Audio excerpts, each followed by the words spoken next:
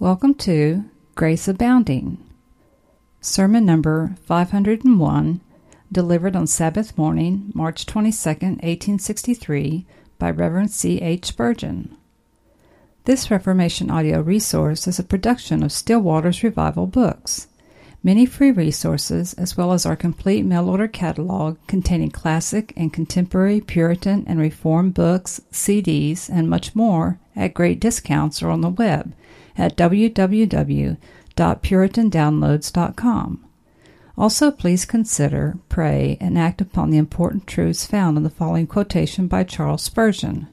As the Apostle says to Timothy, so also he says to everyone, give yourself to reading.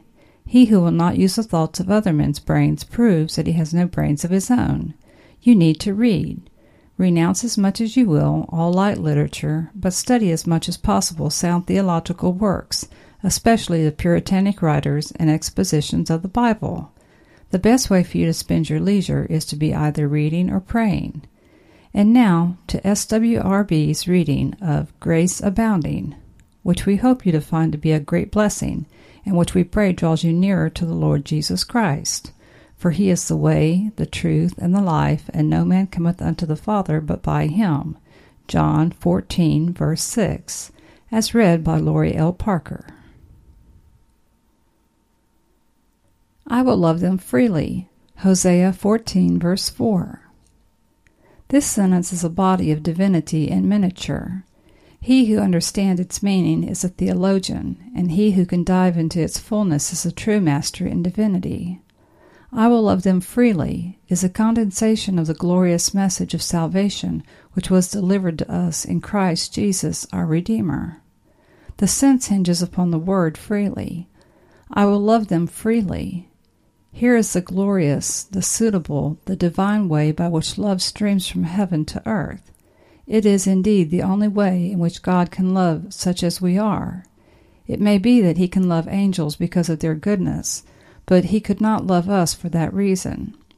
The only manner in which love can come from God to fallen creatures is expressed in the word freely.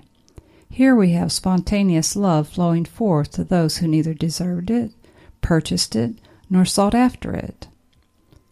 Since the word freely is the very keynote of the text, we must observe its common meaning among men. We use the word freely for that which is given without money and without price. It is opposed to all idea of bargaining, to all acceptance of an equivalent, or that which might be construed into an equivalent. A man is said to give freely when he bestows his charity on applicants, simply on the ground of their poverty, hoping for nothing again. A man distributes freely when, without asking any compensation, he finds it more blessed to give than to receive. Now God's love comes to men all free and unbought, without our having merit to deserve or money to procure it. Come, buy wine and milk, but it is not added, without money and without price. I will love them freely. That is, I will not accept their works in barter for my love. I will not receive their love as a recompense for mine. I will love them, all unworthy and sinful though they be. Men give freely when there is no inducement. A great many presents of late have been given to the Princess of Wales, and 'tis well and good. But the position of the princess is such that we do not view it as of any great liberality to subscribe to a diamond necklace, since those who give are honored by her acceptance. Now the freeness of God's love is shown in this, that the objects of it are utterly unworthy, can confer no honor, and have no position to be an inducement to bless them. The Lord loves them freely. Some persons are very generous to their own relations, but here again they can hardly be said to be free, because the tie of blood constrains them. Their own children, their own brother, their own sister. If men will not be generous here, they must be mean through and through. But the generosity of our God is commended to us in that he loved his enemies, and while we were yet sinners, in due time Christ died for us. The word freely is exceeding broad, when used in reference to God's love to men. He selects those who have not the shadow of a claim upon him, and sets them among the children of his heart. We use the word freely when a favor is conferred without its being sought. It can hardly be said that our king in the old histories pardoned the citizens of Calais freely when his queen had first to prostrate herself before him, and with many tears to induce him to be merciful. He was gracious, but he was not free in his grace. When a person has been long dogged by a beggar in the streets, though he may turn round and give liberally to be rid of the clamorous applicant, he does not give freely. Remember, with regard to God, that his grace to men was utterly unsought. He does give grace to those who seek it. But none would ever seek that grace unless unsought grace had first been bestowed. Sovereign grace waiteth not for man, neither tarrieth for the sons of men. The love of God goes forth to men when they have no thought after him, when they are hastening after all manner of sin and wantonness. He loves them freely, and as the effect of that love they then begin to seek his face. But it is not our seeking, our prayers, our tears, which incline the Lord to love us. God loves us at first most freely, without any entreaties or beseechings, and then we come both to entreat and to beseech his favor. That which comes without any exertion on our part comes to us freely. The rulers digged the well, and as they digged it, they sang, "Spring up, O well." In such a case, where a well must be digged with much labor, the water can hardly be described as rising freely. But yonder in the laughing valley, the spring gushes from the hillside and lavishes its crystal torrent among the shining pebbles.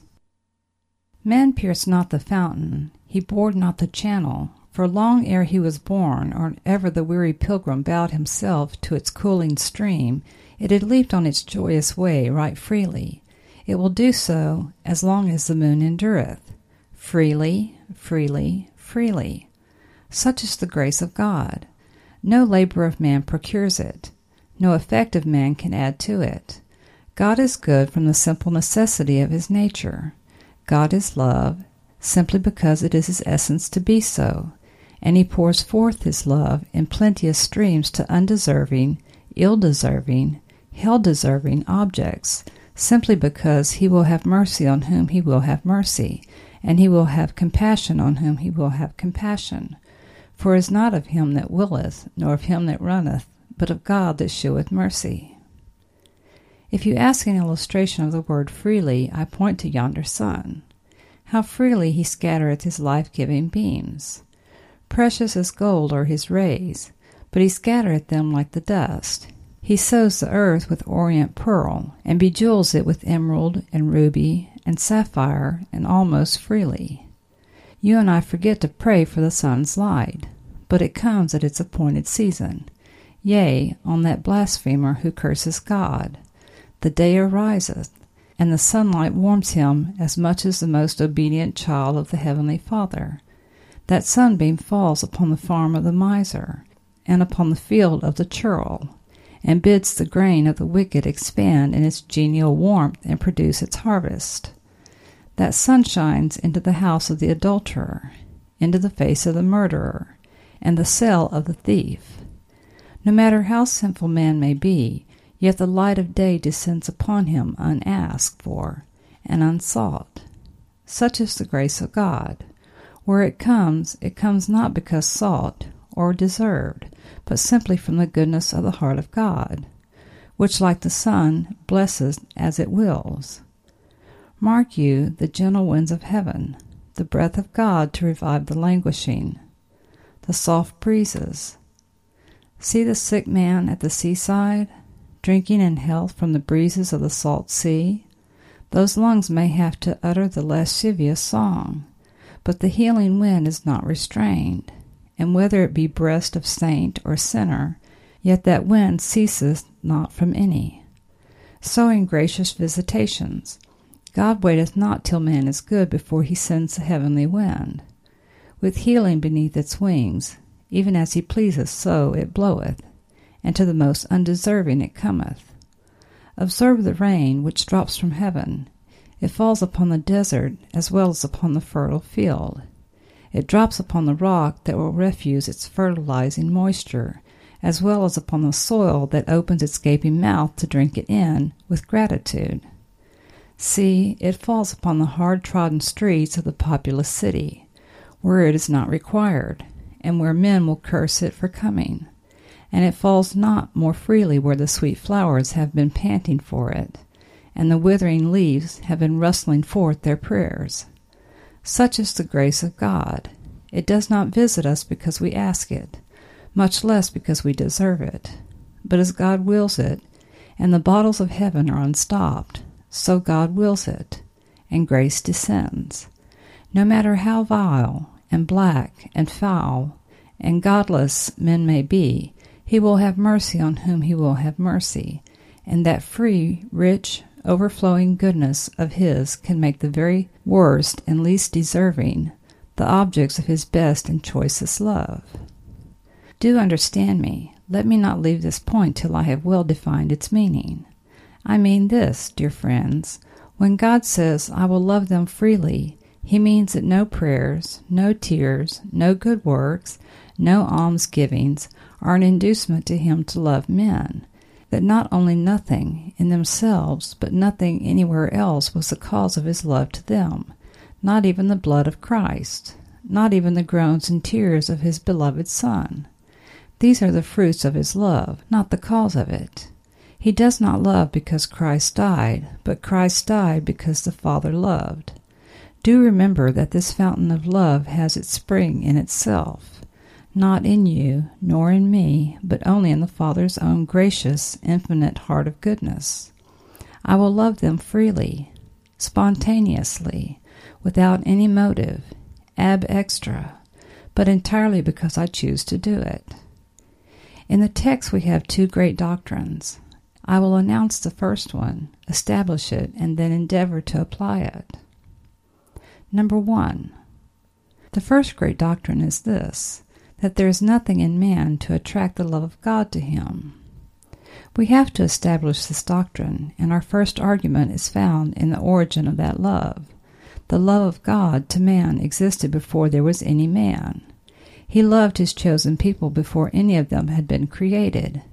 Nay, before the world had been made upon which man dwells, he had set his heart upon his beloved, and ordained them unto eternal life.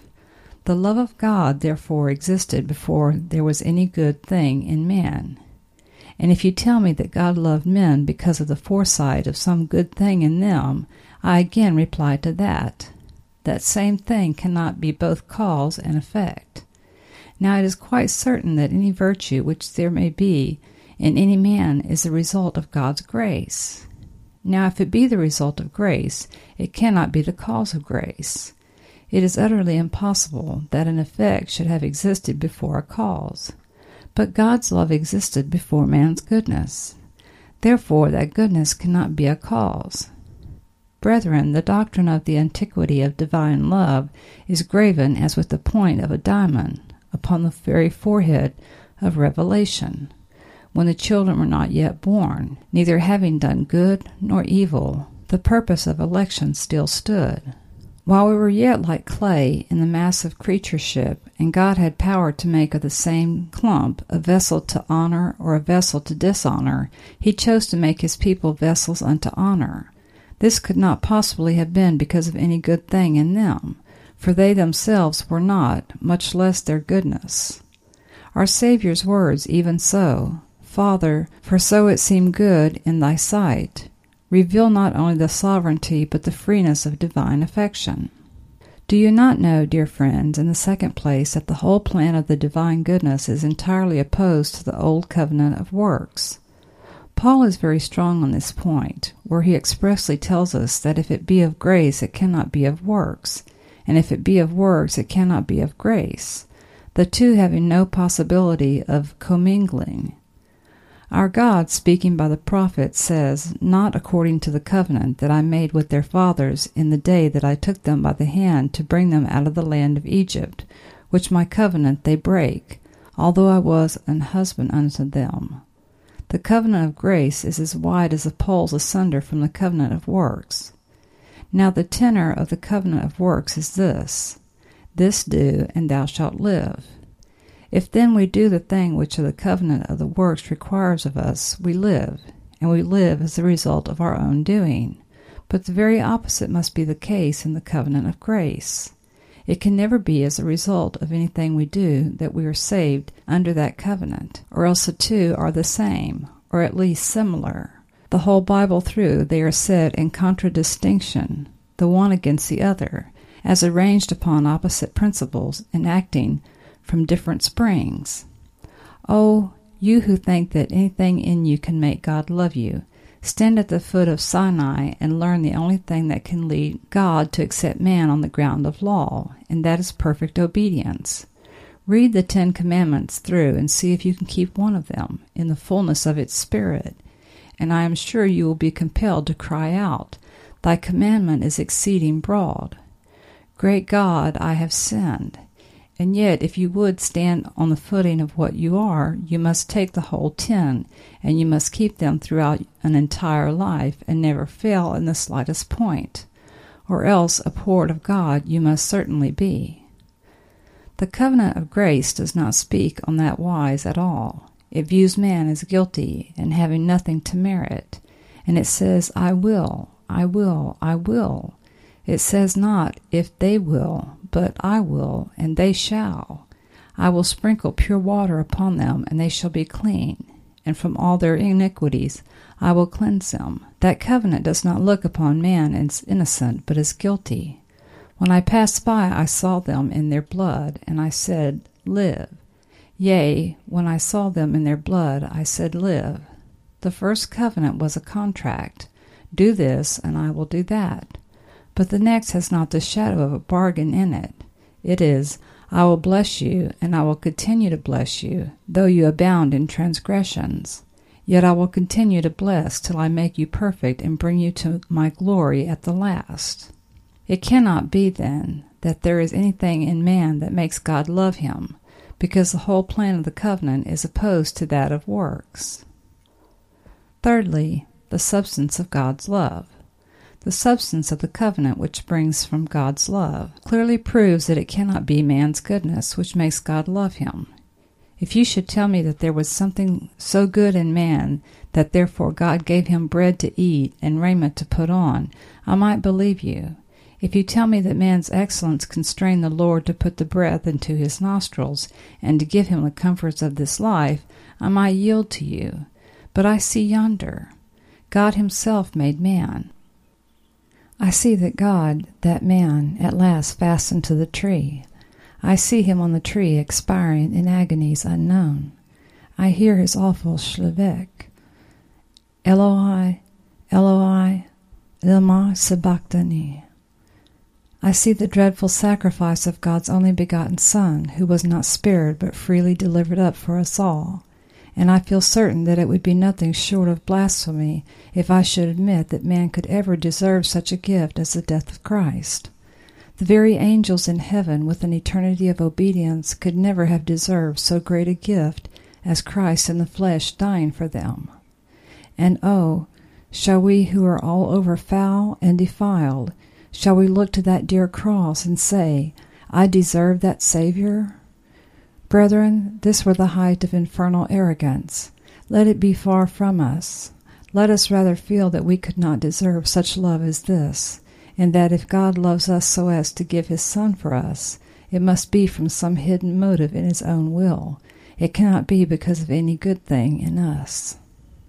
Further, if you will remember the objects of God's love, as well as the substance of it, you will soon see that it could not be anything in them which constrains God to love them. Who are the objects of God's love? Are they Pharisees, the men who fast twice in the week and pay tithes of all they possess? No, no, no. Are they the moralists who touching the law are blameless, and who walk in all the observances of the religion within a slip? No, the publicans and harlots enter the kingdom of heaven before them. Who are they who are the chosen of God? Let the whole tribe now in heaven speak for themselves, and they will say, "We have washed our robes. They needed it, they were black, and we have made them white in the blood of the Lamb." Appeal to any of the saints on earth, and they will tell you they never could perceive any good thing in themselves. I have searched my own heart, I hope with some degree of earnestness, and so far from finding any reason in myself why God should love me, I can find 1,000 reasons why he should destroy me and drive me forever from his presence. The best thoughts we have are defiled with sin. Our very faith is mixed with unbelief. The noblest devotion which we ever paid to God is far inferior to his deserts and is marred with infirmity and fault. Remember that many of those who are the true servants of God were once the very worst servants of Satan. Does it not surprise you that men who were the companions of the harlot are now saints of the Most High? The drunkard, the blasphemer, the man who defied man's laws as well as God's? Such were some of us, but we are washed, but we are cleansed, but we are sanctified.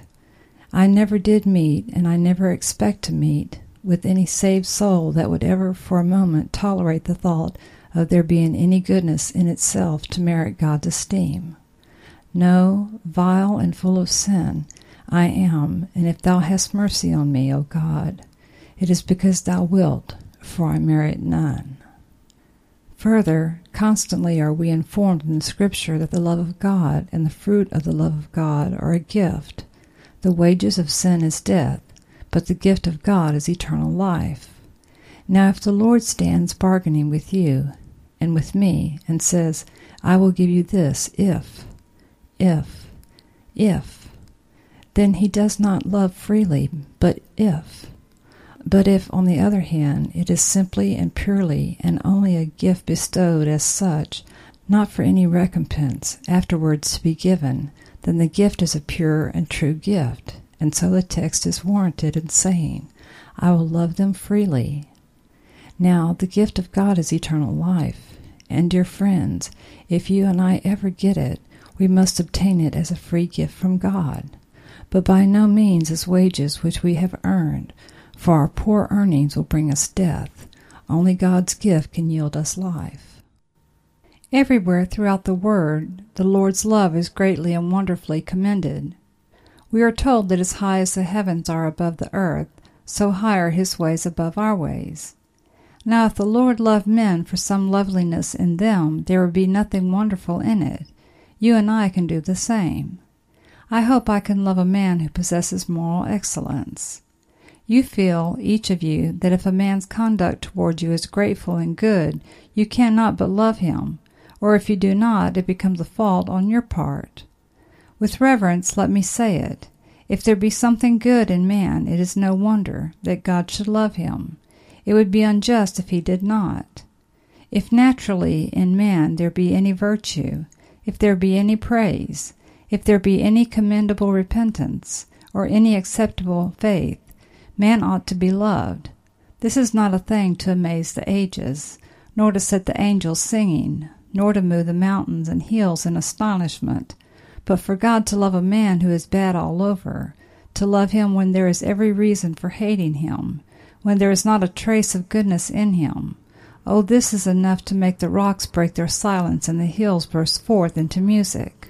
This is the first doctrine. I cannot preach upon it as I would this morning, for my voice is very weak, and the pain of speaking distracts my mind. But it matters not how I preach upon it, for the subject itself is so exceedingly full of comfort to a really awakened soul, that it needs no garnishing of mine. Choice dainties need no skill in the carver. Their own lusciousness secures them rich acceptance. But what is the practical use of it? To you who are going about to establish your own righteousness, here is a death blow to your works and carnal trustings. God will not love you meritoriously. God will love you freely. Wherefore go ye about then, spending your money for that which is not bread, and labor for that which satisfieth not. You may boast as you will, but you will have to come to God on a par with the worst of the worst. When you do come, you will have to be accepted. You that are the best of men, just on the same terms as if you had been the foulest of the foul. Therefore, go not about busy not yourselves with all this fancied righteousness, but come to Jesus as you are. Come now, without any works of yours, for you must so come or not at all. God has said, I will love them freely, and depend upon it, He will never love you in any other way. You may think you are toiling to heaven, when you shall be only tunneling your way through mountains of self-righteousness down to the depths of hell. This doctrine offers comfort to those who do not feel fit to come to Christ. Do you not perceive that the text is a death blow to all sorts of fitness? I will love them freely. Now if there be any fitness necessary in you before God will love you, then He does not love you freely. At least this would be a mitigation and a drawback to the freeness of it. But it is, I will love you freely. You say, Lord, but my heart is so hard. I will love you freely. But I do not feel my need of Christ as I could wish. I will not love you because you feel your need. I will love you freely. But I do not feel that softening of spirit that I could desire. Remember, the softening of spirit is not a condition, for there are no conditions. The covenant of grace has no conditionality whatever. These are the unconditional, sure mercies of David, so that you, without any fitness, may come and venture upon the promise of God, which was made to you in Christ Jesus, when He said, He that believeth on Him is not condemned. No fitness is wanted. I will love them freely. Sweep all that lumber and rubbish out of the way. Oh, for grace in your hearts to know that the grace of God is free to you, without preparation, without fitness, without money, and without price. Nor does the practical use of our doctrine end here.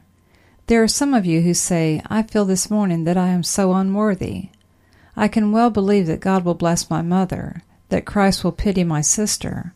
I can understand how yonder souls can be saved, but I cannot understand how I can be.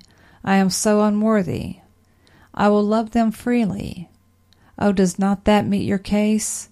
If you were the most unworthy of all created beings, if you had aggravated your sin till you had become the foulest and most vile of all sinners, yet I will love them freely puts the worst on an equality with the best, sets you that are the devil's castaways on a par with the most hopeful. There is no reason for God's love in any man, if there is none in you. You are not worse off than the best of men, for there is none in them. The grace and love of God can come as freely to you as they can to those that have long been seeking them, for I am found of them that sought me not. Yet once more, I think this subject invites backsliders to return. Indeed, the text was specially written for such. I will heal their backsliding, and I will love them freely. Here is a son who ran away from home. He enlisted for a soldier. He behaved so badly in his regiment that he had to be drummed out of it. He had been living in a foreign country in so vicious a way that he has reduced his body by disease. His back is covered with rags. His character is that of the vagrant and felon. When he went away, he did it on purpose to vex his father's heart, and he has brought his mother's gray hairs with sorrow to the grave. One day the young lad receives a letter full of love. His father writes, Return to me, my child. I will forgive you all. I will love you freely. Now if this letter had said, If you will humble yourself so much, I will love you. If you will come back and make me such and such promises, I will love you. If it had said, If you will behave yourself for the future, I will love you, I can suppose the young man's proud nature rising, but surely this kindness will melt him. Methinks the generosity of the invitation will at once break his heart, and he will say, I will offend no longer. I will return at once. Backslider, without any condition you are invited to return. I am married unto you, saith the Lord. If Jesus ever did love you, he has never left off loving you. You may have left off attending to the means of grace. You may have been very slack at private prayer, but if you ever were a child of God, you are a child of God still. And he cries, How can I give thee up? How can I set thee as Admah? How can I make thee as Zeboim? My repentings are kindled together. I am God, and not man. I will return unto him in mercy. Return, backslider, and seek thine injured father's face. I think I hear a murmur somewhere. Well, this is very, very, very antinomian doctrine. Aye, objector, it is such doctrine as you will want one day. It is the only doctrine which can meet the case of really awakened sinners. God commendeth his love toward us, in that, while we were yet sinners, in due time Christ died for the ungodly. Number 2. Since it is written, I will love them freely, we believe that nothing in man can be an effectual bar to God's love. This is the same doctrine put in another shape. Nothing in man can be the cause of God's love, so nothing in man can be an effectual hindrance to God's love. I mean such an effectual hindrance as to prevent God from loving man. How shall I prove it? If there be anything in man which can be a bar to God's grace, then this would have been an effectual hindrance to its coming to any of the human race. All men were in the loins of Adam, and if there were a bar in you to God's love, that would have been in Adam. Consequently, being in Adam, it would have been a block to God's love to the race altogether. If there be some sin in you, I say, which can effectually prevent God from showing grace to you, then that was in Adam, seeing you were in the loins of Adam, and it would therefore have been an effectual hindrance to God's grace, from the race in any one of its members. Seeing God's grace found no barriers over which it could not leap, no floodgates which it could not burst, no mountains it could not overtop, I am persuaded there is nothing in you why God should not show his grace to you. Besides, one would think that if there be a bar, it would have prevented the salvation of those who are undoubtedly saved. Mention any sin you like. I will assure you upon divine authority that men have committed such sins and yet have been saved. Talk of a deed that has blackened the man's character forever, that deed of foul adultery and murder. Yet that did not stop God's love from flowing to David. And even if you have gone that length, and I suppose that there is no person here who has gone farther, even that cannot prevent divine love from lighting upon you. As God does not love because there is excellence, so he does not refuse to love because there is sin. Let me select the case of Manasseh. He shed innocent blood very much. He bowed before idols. What was worse, he made his children to pass through the fire to the son of Hinnom. He put his own child to death as a sacrifice to the false god, and yet for all that God's love laid upon him, and Manasseh became a bright star in heaven, though once as vile as the lost in hell. If there be anything in you, then, that makes you think God cannot love you, I reply, impossible, for surely your sins do not exceed those of the chief of sinners. Paul says he was the chief of sinners, and he meant it. He spoke by inspiration, and there is no doubt he was. Now, if the biggest of sinners has passed through the strait gate, there must be room for the next biggest. If the greatest sinner in the world has been saved, then there is a possibility for you and for me. For we cannot be such great sinners as the very chief of sinners. But I will dare to say that even if we were, even if we could exceed Paul, yet even that could be no barrier for man's sin. To say the most of it is but the act of a finite creature, but God's grace is the act of infinite goodness. God forbid that I should depreciate your offenses. They are loathsome, they are hellish in themselves, still they are only a creature's deeds, the deeds of a worm that today is and tomorrow is crushed. But the grace, the love, and the pity of God, oh, these are infinite, eternal, everlasting, boundless, matchless, quenchless, unconquerable, and therefore the grace of God can overcome and prove itself mightier than your guilt and sin. There is no bar then, or else there would have been a bar in the case of others. Would it not mar the sovereignty of God if there should be a man in whom there was something that would effectually prevent God's love from flowing to him? Then it would not be. I will have mercy on whom I will have mercy. No, it would be. I will have mercy on those I can have mercy on. But there is such and such a man, I cannot have mercy on him, for he has gone too far. No glory be to God for that sentence. I will have mercy upon him whom I will have mercy. The devil may say, What, on that man? On that man? He has gone too far. Ah, but says God, if I will it, he has not gone too far. I will have mercy on him. I do not know that I have ever felt more the boundless sovereignty of the grace of God than when I looked that text in the face and saw it. Not, I will have mercy on those that are viling to have it, or I will have mercy on penitents. No, I will have mercy on whom I will have mercy, and so on.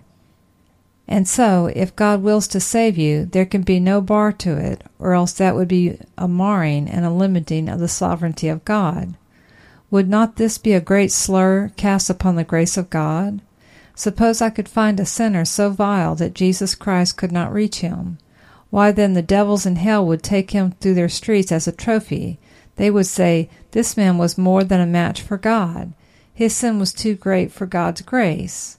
What says the apostle? Where sin abounded, that is you, poor sinner, where sin abounded, what sins you plunged into last night, and on other black occasions, where sin abounded, what? Condemnation? Hopeless despair?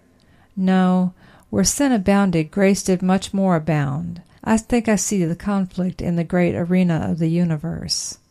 Man piles a mountain of sin, but God will match it, and he upheaves a loftier mountain of grace. Man heaps up a still huger hill of sin, but the Lord overtops it with 10 times more grace, and so the contest continues till at last the mighty God plucks up the mountains by the roots and buries man's sin beneath them as a fly might be buried beneath an Alp. Abundant sin is no barrier to the superabundant grace of God. And then, dear friends, would it not detract glory from the gospel?